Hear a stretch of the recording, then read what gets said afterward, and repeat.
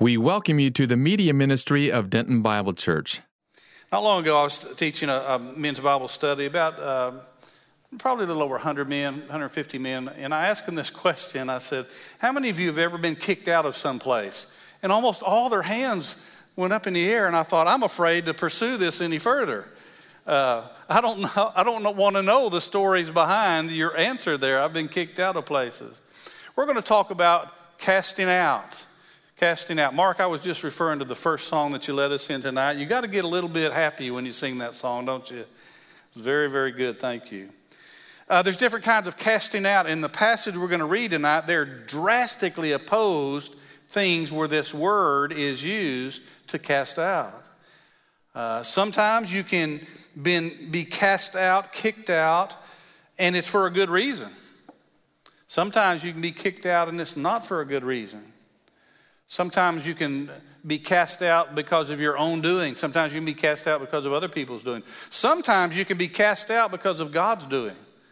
And so let's look a little bit tonight, and I'd ask you to look at your own life, to think about it. And Psalm 147, please turn with me to John 9, and then we'll be in Mark 9. Turn to John 9 first, and I'm going to quote a verse while you're turning there. Thankful for all those that are tuning in here. We've got a lot of online here tonight. We've got a lot of folks that are gone. I got emails and texts saying, sir, I can't be there tonight. We've got people traveling around the country, but we are so glad you're here, and I pray you have the same sermon, whether it's 100 people or 100,000 people. Psalm 147 verse 2 said, the Lord builds up Jerusalem. He gathers the outcasts of Israel. All my life, God has given me, for some reason, the ability to see the one who is outside the crowd. I've always been drawn to the loner. Everybody else too, because I love harmony. I love when everybody's doing well and working together. But I always am drawn to someone if they're the outcast. Now, there may be reasons why they are. Maybe, like I said, on their own doing. It may be other people's doing. They may be a little bit different. I had a good friend who moved in high school, and it's tough to move to a new high school. And she came from Lafayette, Louisiana, and her clothes weren't exactly the same as what the girls in our town were wearing. And for a while, it was a big adjustment, and she's a fine, fine Christian lady today. But I've always been drawn to those outcasts, the ones that seemingly sometimes feel like, or they experience being alone. Have you ever been in that circumstance? Have you ever, in your life, been the only one standing somewhere for a season? If you did not get to come to the conference that we had over the weekend, I want to encourage you, when it comes out, you'll be able to see that on our website. Please watch it. Watch it over and over again. Listen to those words. Much information was given. But it is very, very important, and I want to just say a hearty amen. I agree with everything about it. We as the church here in Denton and the church around the world need to stand and stand strong. We don't need to stand on our preferences. We don't need to stand on what I like and what I want to pursue and to my agenda. We need to stand on God's word. Easy to say that, harder to do. But I just beg you, in a world that's in a lot of ways has gone mad, you and I can have the standard of God's word to hold on to. He'll do to tie to. Jesus will do in the storm to tie to. I want to remind you of a man who was an outcast for a while. In John chapter 9, there was a man that had been born blind. Jesus was confronted by him, and you remember that beautiful miracle where Jesus healed that blind man. And the Pharisees and the religious leaders of the day said, who is it that healed you? And he said, I don't know what his name was. But I know I was blind, and now I see. Don't you know that man that healed you was a sinner? And he says, whether or not he was a sinner, I don't know. He was threatened under his society and under his religious affiliation that if you believed this new way of this Jesus of Nazareth, you're going to get kicked out of your church. You're going to get kicked out of your synagogue. His parents were under that also. They were going to be an outcast if they listened to and agreed with this Jesus. But their boy, who was born blind, was the recipient of one of the greatest miracles the world's ever known. How excited would that mom be who held that little baby, who couldn't look at her and see her face all of those days? How excited would that dad be to see his grown son now being able to see the sun and to see other people's face and to see the trees and the birds of the air? How excited. Wouldn't you be just overwhelmingly touched by that? When they came and asked the parents, is that your boy? What's happened to him? They said, we don't know. Go ask him. He's of age, ask him. You know, I'll tell you what, I can't understand how those parents would not be so excited. But see, they let the fear of being cast out of their church, their synagogue, they let that fear cause them to shy away from thanking the Messiah, Jesus himself, that came to open the blind eyes and the deaf ears, to raise the dead and to set the captive free. What a sad, sad thing. It turns out that as we look further in that chapter, in John chapter 9, the man who was healed was kicked out of the synagogue. Can you imagine that? Kicked out of his church because a mighty thing Jesus did. Now you may say, well, that's back in Bible times. That doesn't really happen. I want to real quickly tell you a story, and we'll get right back to this. Horatio Spafford, God used him in a mighty way. His wife and 4 children were heading over to England, I believe. They came across rough seas. 4 of their children were drowned in the sea on that trip. Horatio had stayed home for business dealings. His wife and 4 children had gone. She sends a telegram back to him and says, saved alone. She meant her life was the only one that was spared. Can you imagine the tragedy of losing those 4 children? I cannot. I've had some tragedy in our lives, but I can't imagine what it would be like to know that. They had another boy, and he got sick and died. And their home church, the Spafford's home church, turned to him and his wife and said, you must have sinned so egregiously, so terribly, that God is bringing judgment upon you and taking your children. You're no longer welcome in this church. Doesn't that just hurt your heart? The time when that church needed to run to that family and love them and minister to them and hold them up in their time of grief, they cast them out. That's not the end of the story. If you go to Israel right now, there's a wonderful place called the Spafford Home for Children. They left America and they went to Israel and started an orphanage there. And some of that family is still running that orphanage today. Isn't that wonderful? It didn't stop them from being used by God. But you and I may find ourselves, if you have not before, you may find yourselves cast out for a reason. John chapter 9, verse 35. Jesus heard that they had put him out. This is the blind man that was healed. Jesus heard that they had put him out and finding him. One of the greatest phrases in all the scripture. Men can put us out, but Jesus can find us. It was popular to sing songs back in the 70s sometimes. I found Jesus, I found Jesus. Really, we don't find him. He finds us. And he says to this man, Jesus, having heard that they put him out and finding him, he said, do you believe in the Son of Man? He answered, who is he, Lord, that I may believe in him? Jesus said to him, you both seen him, and he's the one who's talking with you. And he said, Lord, I believe. And he worshiped him. See, that's the greater miracle. Not that the man's able to see with his physical eyes now, but now he's able to see with spiritual eyes, to be forgiven of his sins and to become a believer in Jesus Christ. Are you willing to be an outcast? Jesus said through the Apostle Paul that we must be willing to be fools for Christ's sake. Now, none of us wants to be a fool. We don't get married and say, I hope my wife turns out to be the greatest fool in town. We just don't do that. I hope my children are just counted as fools by all of their schoolmates. No, of course not. And it's not some kind of martyr complex that I'm going to do this so people will treat me a certain way. But the scripture teaches us that if we walk with Christ, there's going to be an opposition just as there was to Jesus. In Mark chapter 9, if you'll turn with me there, and the verses that Jared read and a few more, I want to walk through this story. It's got a couple, three different scenarios, stories within stories. But I want you to think about what it meant to be an outcast. In Mark chapter 9, verse 9, it says, as they were coming down from the mountain, you remember what mountain they've been on? The Mount of Transfiguration. They just saw Jesus, his clothes become glorified, and they were whiter than any white that the world had ever seen. And they had heard the voice from heaven, this is my beloved Son, whom I'm well pleased. Listen to him. You talk about a mountaintop experience, they have just had it. But now they've come off the mountain. And it says, he gave them orders not to relate to anyone what they had seen until the Son of Man rose from the dead. Now, this is the last command to keep silent in Mark. All the way through this gospel so far, Jesus has said, go home. Don't tell anybody. Keep quiet. Don't say who I am.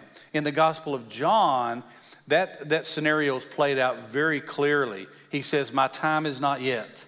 My time is not yet. And when you got to get all the way to John chapter 12, and then the rest going through the passion of Christ, where he says, now's the time. Now's the time. But at this time he says, I want you to go home, gave them orders, don't say anything, until the Son of Man rose from the dead. Now he gave them a statement that they didn't understand. Have you ever been told something you didn't understand? Ooh, I live in that world. They didn't understand that the Messiah, Jesus himself, was going to have to die a cruel death. He was going to have to be buried in a grave, but he would not stay in that grave. Although there are scriptures of the Old Testament that referred to this, they didn't realize that their Messiah was going to die. They were looking for David to return in a miraculous way, riding on a white horse to dispel the Roman army out of the occupied land of Israel, to reign as a military leader again. They were looking for all of that. So when Jesus starts talking about, I'm going to be taken by the chief priests, and I'm going to be killed and put on a cross, and I'm going to be buried, and I'm going to rise again the third day, they don't know what he's talking about. You may say, well, why didn't they understand? Do you remember Y2K? You remember that?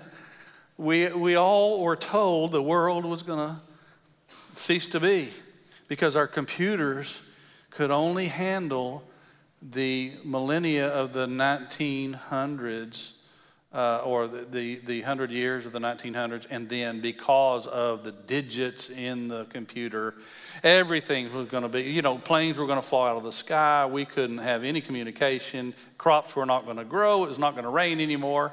I remember the scenarios. It was doomsday. And January 1st, 2000 came and went. We can hear a lot of news about what's going to happen. And notice what it says next in verse 10. When Jesus said, the Son of Man rose from the dead, don't say these things until that happens. They seized upon that statement, discussing with one another what rising from the dead meant. When I read that again this week, I thought, they seized upon that statement. We have in our world today what we call sound bites, right? Sound bites. These people that are skilled with the audio and visual, we're grateful to have our team here tonight, and they do so much work in our church. But if they wanted to, they could take some of my words and my phrases, and they could clip those out, put them together with something else, and make it say, and my face showing it, that I said something I didn't. Can you believe that could happen? Watch the news when you get home tonight. Watch some of the reports after the fact, and you'll see it's not always like they said. Sound bites. We live in a sound bite world where we don't hear the context of something that is said. It's like a person who would take a scripture that says, there is no God. There is a verse in the Bible that says there is no God. Did you know that? But that's not all the verse. The fool has said in his heart, there is no God. So you can hear a sound bite, and they heard that sound bite rise from the dead. And they seized upon that statement, discussing with one another what rising from the dead meant. And they asked him, saying, why is it that the scribes say that Elijah must come first? And that's an honest question. If they're looking at Jesus and saying, you're the Messiah, the Christ, The Old Testament said that there had to be a prophet come first that would prepare the way for the Messiah. So they're thinking, wait a minute, did we miss something? Why does it say Elijah had to come first? And he said to them, Elijah does first come and restore all things. And yet how is it written of the Son of Man that he will suffer many things and be treated with contempt? He's telling them, guys, be sure you go back to Sunday school because you got part of it, but you don't have the rest of the story. Yes, just like the scripture says, there's going to be a prophet that's going to be a forerunner, prophesied back in Isaiah. You're going to prepare the way of the Lord. The last book of the Old Testament, Malachi, is speaking about the spirit of Elijah would come, turn the hearts of the fathers to the children of the fathers, lest I come and smite the earth with a curse. They're thinking, hey, we've heard about this prophet. We're going to ask him. And he said, well, just like you've heard about the prophet, you should have also heard that when the Son of Man comes, he's going to suffer. And see, they just don't get it. Before we look at Peter, James, and John, the rest of those apostles, and say, guys, why did you miss it? I probably would have missed it worse than they did. They're walking footsteps that no one's ever walked before. Jesus has called these 12 out for a brand new purpose that no one has ever been called to before. So it says, the scripture says Elijah will come. He has, he will, and the Son of Man will suffer many things. Verse 13, but I say to you, Elijah has indeed come, and they did to him whatever they wished, just as it is written of him. Jesus tells them in answer to their question, you guys, you're exactly right. Elijah, the spirit of Elijah must come first before the Messiah. And I tell you, he already came. He already came. Matthew describes this a little bit more clearly. I want to read it to you. Matthew 11:14. If you are willing to accept it, Jesus says, John himself is Elijah who was to come.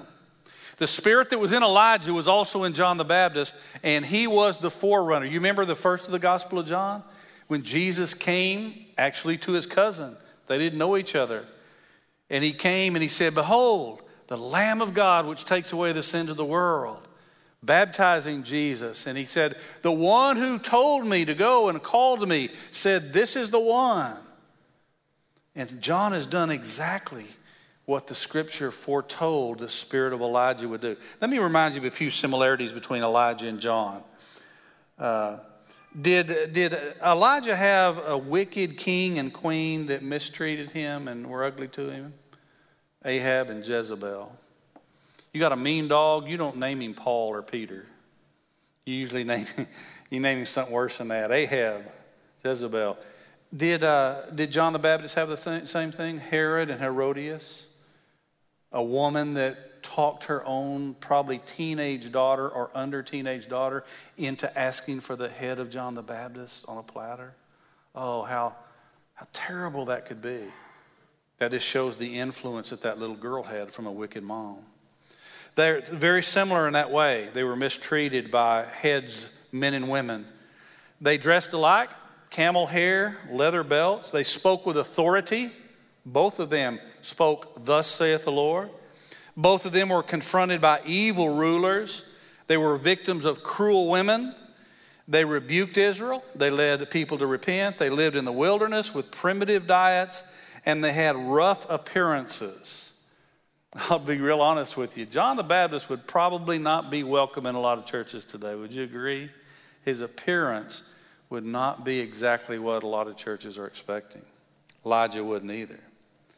And I want to tell you, the world sought to cast out John. Where is he sitting when we read these words? He's sitting in jail, or actually he's already been killed, beheaded. He's already been martyred for the cause of Christ. The world sought to cast out John too. Did he do it on his own?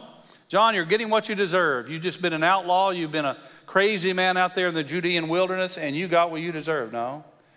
Did he get cast out for a godly reason? He did. Verse 14, when they came back to the disciples, they saw a large crowd around them and some scribes arguing with them. You remember who the scribes were? They were people that copied the scripture. They didn't have computers. They didn't have copy machines. They would copy the scripture, and they became proficient in the words and the letters, the language. That was their life. They did that. They copied the scripture. How would you like that to be your life? You copied the Old Testament Bible every day of your life. Now, when I was first starting to use some of the things, writing papers, college time, we had what was called whiteout. If you're sitting next to a young person that's only had computers, would you tell them what whiteout is? I think some people, when we first got computer screens, started putting it all over their screen, and that didn't work, did it? We used whiteout. And then they really came out with something. If you had those electric typewriters, you had that little white tape you could put in there, and it would strike it and put little white paint over those. And otherwise, you could be typing a whole page like this and make one little grammatical error, and you'd have to throw it all away and start over. What do you think it was like for these scribes? They were meticulous in copying the scriptures. When they came back, they saw the disciples, a large crowd around them, and scribes were arguing with them. Immediately, if you've been counting in the Gospel of Mark, this is the 33rd time that Mark uses that word. When the entire crowd saw him, they were amazed, began running up to greet him. And he asked them, "What are you discussing with them?" And one of the crowd answered him, "Teacher, I brought you my son, possessed with a spirit which makes him mute. And whenever it seizes him, it slams him in the ground, and he foams at the mouth, and he grinds his teeth and stiffens out." Guys, this would be a picture of what most of us turn off if it comes on the television. My wife and I this is some of the first years of our life. I've been a pastor for a long time, and first years of our life that I've been home some during the week in the evenings with my wife, and it's wonderful. I don't know if she says it's wonderful or not, but I think it's pretty good. And I enjoy watching television with my wife. And even as early as last night, a television show came on and it started showing demonic things. And I said, we got to get that off of there. I don't want to see it. I don't want to be around it. I don't want to open the door to that. Don't play a video game that opens it. I'm warning you. I've dealt with a lot of people that have gotten mixed up in the occult, and it is not pretty. Here, a true problem of someone who had a demon. This demon, Satan always wants to steal, kill, and destroy. So when you see a scenario like this played out, it is always with the intent to harm. It is the intent to cruelly punish and hurt every way that he can. Teacher, I brought my son to him. The demon catches him. He's unable to speak. It seizes him, slams him to the ground, foams at the mouth, grinds his teeth, stiffens out. Now, what we would look at, we got to be really careful. We don't look at the scripture through 21st century eyes and think we know more than they did. You may know how to do some things they didn't do. I'll guarantee you they knew how to do some things we don't know how to do. But the world would say, well, he had an epileptic seizure. That's epilepsy. The scripture makes it very, very clear. This is not a disease. It is a demon. It may look like what we would call epilepsy today, but it is not. I want to say something right here, and I will not apologize for this, because I've dealt with lots and lots of people that have gotten mixed up with false teachers that teach sensational, emotional things. They want to talk about the devil more than they want to talk about Jesus, and it's just wrong. And they attribute every kind of physical ailment and disease to a demon. And they call the demon of this and the demon of that. And folks, that's just not the way it is.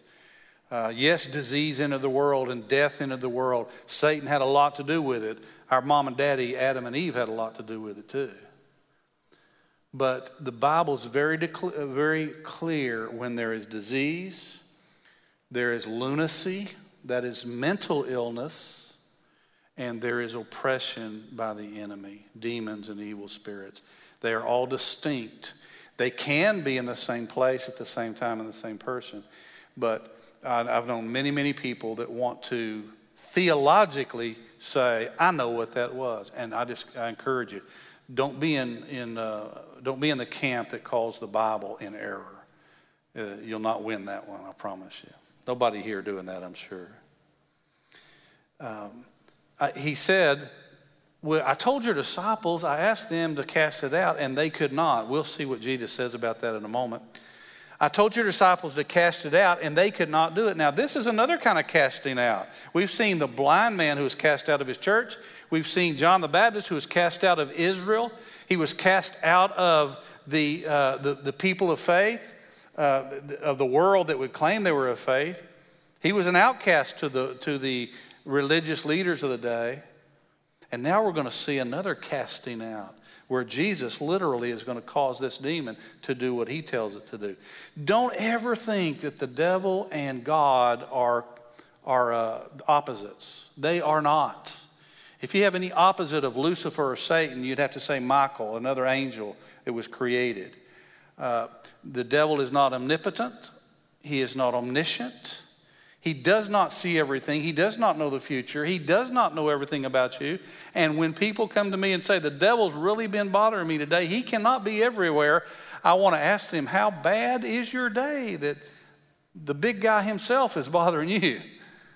Now, he's got a lot of minions, the scripture teaches. And if you're a believer in Jesus Christ, all you have to do is keep focused on Jesus. Jesus will bruise Satan under your feet. You don't have to command anything.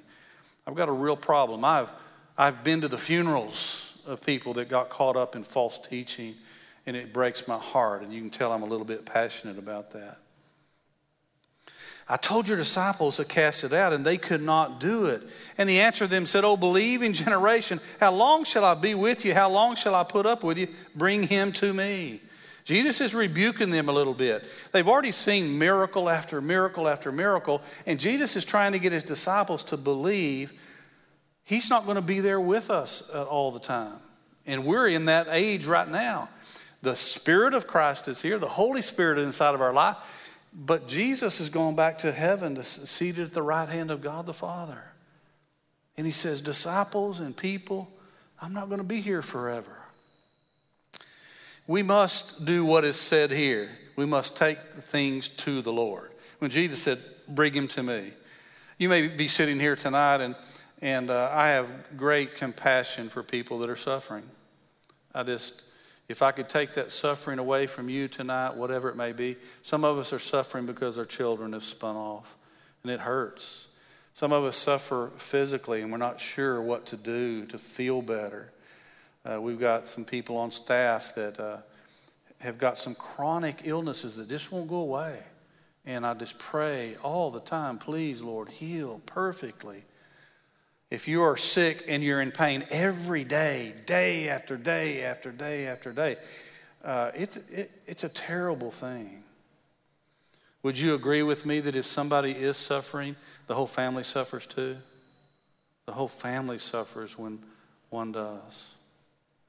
So he says, bring them to me. We need to do that. Let me tell you how not to do it. If you ever hear somebody saying, we've got this problem in our family, this has happened, and we've tried everything, and all we have left to do is pray. I think there's something wrong with that. Prayer should not be a last resort. Prayer should be our first resort. And when I hear all we have left to do is pray, I want to ask them, have you been praying? Did you pray first? Because he said, bring him to me. They brought the boy to him. When he saw him, immediately, that's number 34, the Spirit threw him into a convulsion. Falling to the ground, he began rolling around, foaming at the mouth. Why do you think it happened right in the presence of Jesus? Why do you think there was a demonic presence to the height that we have never seen in recorded history before when the Son of God walked on the face of the earth? Because the enemy wanted to bring his big guns. He wanted to do everything he could to stop this Messiah. And that demon caused that boy to be, again, in that demonic fit. In verse 21, Jesus turned and he asked his father, how long has this been happening to him? And he said, from childhood. I believe Jesus knew exactly what that man was going through. Those of you who have a little child, grandchild, people, the children, nephews, nieces that you love, if that little one is hurting, God's blessed us with our first grandchild. Have I told you that? You may say, have you told us? You've told us over and over and over again. We had heard that babies can't get COVID. Did you hear that? Our little one got COVID from a daycare worker, and he was sick for 3.5 weeks with every symptom that an adult can have. And you don't think our family was hurting for that little one who wasn't large enough to cough? He wasn't large enough and mature enough to tell us where it hurt. I can't tell you what it felt like. You've probably been through some of those things yourself. One Sunday morning when my daughter was just a few months old, we always got up early because we were at church early. We were there for all Sunday morning, all Sunday evening. My children grew up coming to church on Sunday morning, Sunday night. It didn't hurt them at all. But that little baby was in my arms, and I walked through the kitchen about to go out to the car, and she started to choke. And I couldn't tell what it was. And I've kind of got big hands, and I turned her over, and I was hitting her on the back and praying, oh, dear God, help me to hit hard enough, but not too hard. I don't want to hurt my little baby. But, Lord, I can't stand to see my little girl trying to get a breath of air. I would have given her my breath at that moment and died that instant for my little baby to be okay. Finally, she was able to cough up what that was, and it was just build up from having a cold and congestion. When I got to church, I asked some of our medical people at the church, would you come and tell me what to do the next time that happens? I want to be ready for that. Have you been there before? You'd do anything to help that little one that's in danger. Well, nobody's more compassionate than Jesus. And when that dad said, this has happened his whole life, I know our Lord and Savior that loves you and loves me knew exactly what that family had been going through. How long has this been happening to him? He said from childhood. It's often thrown him into the fire and into the water to destroy him. How many times do you think that dad, his family, had prayed for that little boy? How many times? 100? 500? 1,000? Probably multiple thousands of times. Lord God of Israel, I've heard about your miracles in Egypt. I've heard about your miracles with Elijah and Elisha. I've heard about your power. Nothing's too hard for you. He might have quoted scripture back to God day after day after day because he loved that little boy. You would have, and I would have. And then when Jesus hears from the dad from childhood, this is what happens to him. The enemy wants to destroy him. But if you can do anything, take pity on us and help us. Before we jump on this guy and say, if you can, that's what a lot of us do. We look at that phrase and say, if you can. Have you not been there sometimes too? I've been with people that have been in terrible situations. And they cry out, can anything good happen to me? Is there any help anywhere? When I was a young man, I was never, I'm just being kind of transparent with you, I was never cocky on the outside. I was never prideful on the outside because I despise that. I love confidence. I think Christians are supposed to be the most confident people walking the planet. But I've never honored pride that acts like they're better than someone else. I just that's one of my weaknesses, I guess. I don't have much patience for that. But you know, we can have inner pride. We can have spiritual pride on the inside that doesn't manifest it that way. And I remember thinking, well, I would never do this, or I would never do this. About 35, after life beats you up a little bit. Can anybody relate to that? Especially when you're 40, 45. When life kind of beats you up a little bit, you get a little more patient. And if somebody says, what would you do in that circumstance? And I had an atheist ask me, he came to church one day, and I was so glad he came. And I said, can I take you to lunch? He said, sure. And I said, can I pray over the meal? I don't want to offend you, but I always pray. He said, okay. We had about a 2-hour discussion there, and I prayed for him. And I pray that I'll see him someday, either here in church or in heaven. He talked about quantum physics. He talked about math and science. He believed everything with math and science. It didn't have anything to do with anything spiritual. But the thing that he couldn't understand when I shared my testimony and he asked me a question, he said, if we were on a deserted island and you and I are the only ones alive, and for one of us to remain alive, would you kill me so you could live? Now, when I was 25, I would have said, absolutely not. There's no way. When I was 35, I would have probably said, I don't think I would. When I was 45, I would probably said, I don't know what I would do. And I was honest with that guy. I said, I have learned to not say what I would do in circumstances because sometimes I don't know. But here's what I can tell you. I pray with all my heart that if that were the case, I would give my life for you so you could live. And he said, that's what I can't understand. I said, you'd kill me, wouldn't you? Yep. Survival of the fittest. I can't understand that you would give your life so I could live. And I said, that's what Jesus did for us. He gave his life for you and for me so that we could live. And you pray for him. His name's Matthew. He doesn't even know he has a biblical name, I don't think. Pray for Matthew one day to come walking in church and say, hi, brother. Won't that be great? If you can do anything, help us. And we don't need to limit God. We don't need to pray like that, Lord, if you can do anything, because there's nothing he can't do. But Jesus said to him, verse 23, if you can. I don't think he was being ugly to that man at all. I don't think he was really getting on him. He got on the apostles a little bit a while ago, don't you believe? But I think this man, he has great compassion for him. If you can. All things are possible to him who believes. And immediately, number 35, the boy's father cried out and said, I do believe. Help my unbelief. I've already told you the story of blind Randy that I was privileged to watch the last few days of his life. An atheist that in that hospital bed, knowing that he was about to die, cried out and said, Lord, I believe. Help my unbelief. God loves honesty. And you may be going through something right now and say, I don't understand. Why would God let me go through it? That's okay. Talk to him about it. God is big enough to handle your questions. I'm so glad. And this man was honest. I do believe. But Jesus, there's part of me that I just need help. Help my unbelief. When Jesus saw that a crowd was rapidly gathering, he rebuked the unclean spirit, saying to it, I want you to realize the unclean spirit does not tell the Son of God what to do. There's no tug of war there. That unclean spirit knows where it's headed, to an eternal lake of fire, and the master, the creator of the universe is standing before them. Those demons cry out and say, what do we have to do with you, Son of God? They know who he is. James says the demons know who Jesus is and they tremble. There's no tug of war like the movies try to make it. Immediately the boy's father cried out, help my unbelief. And the unclean spirit said to it, saying to it, you deaf and mute spirit, I command you, come out of him and do not enter him again.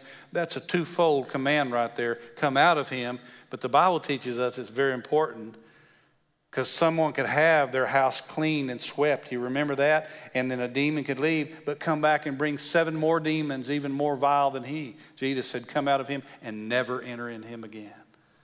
Jesus came to set the captive free. Oh. Never enter him again. After crying out and throwing him into terrible convulsions, it came out. It had one last effort trying to harm this boy. And the boy became so much like a corpse that most of them said he is dead. This miraculous work done for this boy is going to look like Jesus is raising a dead man. And I think it's exactly that purpose. Because you and I, before we became a Christian, we were dead. That blind man that said, I was lost, but now I'm found. You remember the prodigal son when he said, the father said he was dead, but now he's alive. That's all the picture of us. We were dead in our sins. If you have an illustration in a book or a preacher teaching or preaching, and he talks about, we're out in the ocean and there is a ship going by and we're out there treading water and they throw a lifeline to us, and that's what the church does. It's a lifeline to throw out to us while we're treading water so we don't drown. That is not a good illustration. You know where the fallacy is in that? We're not treading water before we're saved. We're dead. We're already drowned. We're separated from God. But Jesus loves you so much. Jesus loves you so much that before you leave this room tonight, I believe he wants us to draw near to him. He's in this place. That's not sensational That's not trying to be emotional. Jesus said, where 2 or 3 are gathered together in my name, I'm there with you. I want to tell you, as you get older and you go through some things, you want you want to know he's there with you. Jesus said, I'll never leave you, forsake you. Not going to run out on you. And it says, after crying out, throwing him into terrible convulsions, it came out, and the boy became so much like a corpse that most of them said he is dead. What Christ did for us at Calvary looks like raising the dead, and it literally is. But Jesus. I think Tommy said this morning, one of his professors at DTS said the greatest words in all the Bible are, but God. Our testimony ought to be full of that. I was this, and I was this, and I was this, and I can't describe to you how lost I was.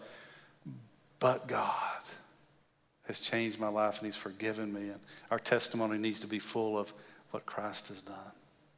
But Jesus, he's not dead, took him by the hand and raised him, and he got up.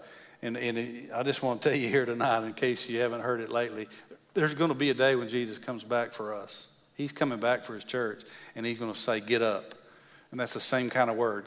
You're going to be caught up to be with him forever. He'll take us by the hand, raise us up. He got up. And when he came into the house, his disciples began questioning him privately. Why could we not drive it out? And he said to them, this kind cannot come out by anything but prayer. I believe what had happened was the apostles got a little bit overconfident. They thought, we've done this before, cast out demons, we can just do it again. And they didn't depend on Jesus as much as they did in the beginning. Can that happen to you and me? We can get a little spiritually confident sometimes.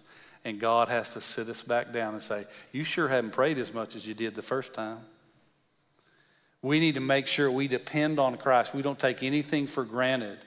Anybody that handles this word of God, I prayed sitting right over there, and I've done it since I was 16 years old, before I've gotten up to speak in a pulpit. Lord, empty me of all my wretchedness. There's nothing good about me but you. Empty me of me. Please let me not stand up there in the flesh. I'm handling the precious word of God. Fill me with your spirit so you can use your word and use that gift in me. And if I ever stop praying that, y'all need to get rid of me. And they had just not depended on Jesus too much. It didn't work. And they just needed to learn. We need to start over again. We need to make sure we pray a lot about this. How many of you may say, we don't do anything like that. How many of you have organized a complete VBS? And then you brought it to Jesus and say, bless it, Lord. That's not the way we're supposed to do it. We're supposed to fall on our knees first and say, Lord, do you even want us to have a vacation Bible school? Well, we always have. It doesn't matter. Some of the 7 deadliest words in churches, that's the way we've always done it. It can get us in trouble sometimes. We got to come like Jesus is telling them. This kind comes out with a lot of prayer. I would encourage you tonight, don't wait till the storm. Don't wait till the storm to pray. I got to close. Let's see about casting out. A demon was cast out, a major portion of the scripture. The blind man was cast out for a good purpose. John the Baptist was cast out because he obeyed God. You and I may be a cast out someday, but God said just like he gathers Israel, he can gather you and me too. There was a 17-year-old girl that I knew that began dating a young preacher in her hometown. She'd grown up in the church. Her dad had already passed away, but her mom and 2 of her sisters had grown up in a certain church, certain denomination. And she started dating a young preacher that was holding a Bible study for the youth of the town. And her minister sent to, they called him a minister, sent to this 17-year-old girl by way of another 17-year-old that went to the same church and her schoolmate, and said, if you don't stop dating this preacher, because he wasn't of their denomination, you are no longer welcome in the church you grew up in. Now, he didn't come himself. He sent another 17-year-old to do that. Men and women, it's a God thing sometimes that we're cast out of some places. It's a good thing. It's a bad thing when men try to cast somebody out for the wrong reason. But there was a 17-year-old girl. Broke her heart. She married that preacher. And we'll be celebrating our 33rd anniversary in a couple months.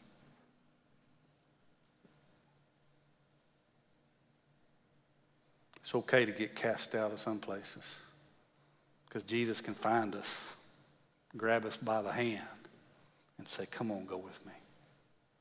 Love you guys. Denton Bible loves you guys. Let's pray. As Mark comes and gets ready to lead us in our closing song here today, will you let this passage do a work in your life? I've asked Jesus for the same thing in me. Please start in me first. Help me never to be cast out because I've done something wrong. Help me not to get kicked out of places that I shouldn't have been in the first place, Lord. But if I ever get cast out for your sake, oh, Jesus, would you find me? Would you grab me by the hand and let me know that I'm right there with you? Men and women, it's time in our churches. I don't know where you've been, and you don't know where I've been in a lot of places, but it's time. There's always been time, but surely now for us to stand strong. Know your Bible, love your Bible, live your Bible. Support your pastor. Support your elders and leadership of the church. Support, you know what I'd love? I'd love more than 59 people say, you can count me in. I'll meet with those children on Sunday morning. I want to tell them about a good God. And if you're here tonight and you're not sure you're saved, I want to just encourage you. You think that was terrible to read that story about what a demon did that little boy. Without Jesus, you're headed for a whole lot worse than that. But God loved you so much that he gave his son Jesus to die on the cross so that you could call upon him here tonight. We'll pray with you if you'd like for us to. There's some of the staff here tonight, and we'd be glad to spend time with you. Visitors to the church here tonight, you may say, what is this guy talking about? Oh, I just pray you lift up the name of Jesus in your heart. Lift up his Bible and call it good.